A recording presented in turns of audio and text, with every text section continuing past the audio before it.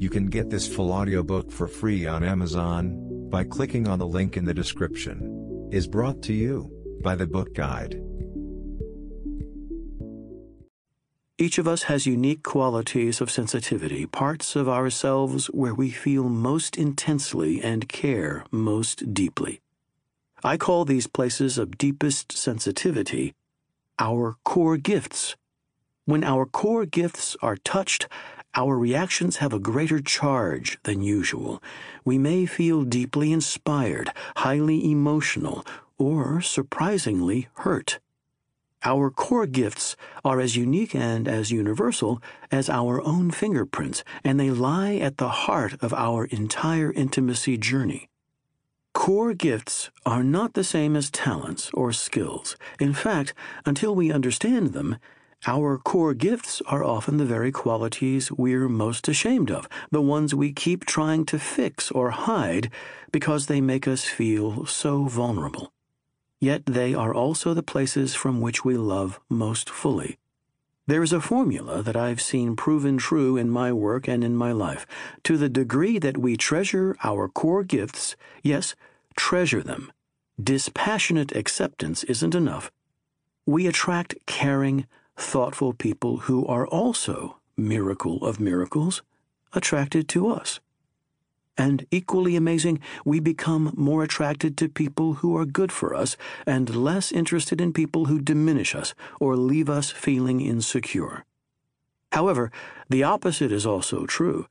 To the degree that we distance ourselves from our gifts, we become attracted to people who are unavailable or who can't love us for who we are, and we find ourselves less attracted to available people who value us for who we are.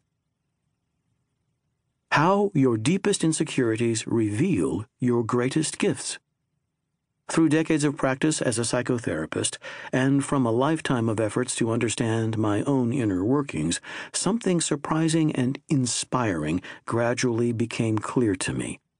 Our deepest wounds surround our greatest gifts. I found that the very qualities we're most ashamed of, the ones we keep trying to reshape or hide, are in many ways the key to finding real love.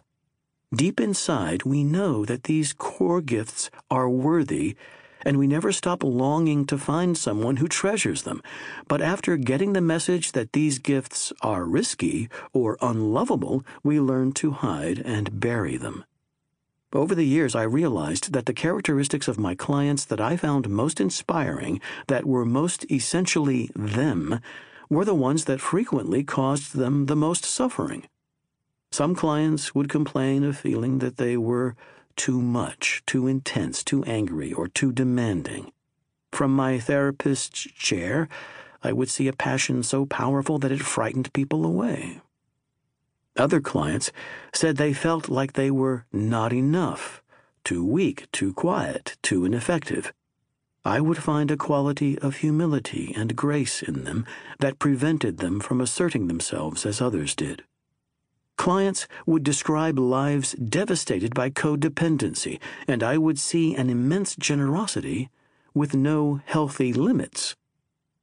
Again and again, where my clients saw their greatest wounds, I saw their defining gifts, and I saw the same dynamic in my own life.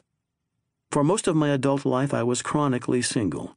Contrary to every bit of personal growth work I had done, somewhere inside, I still believed that if I really wanted to find love, it all came down to getting in shape and becoming more confident.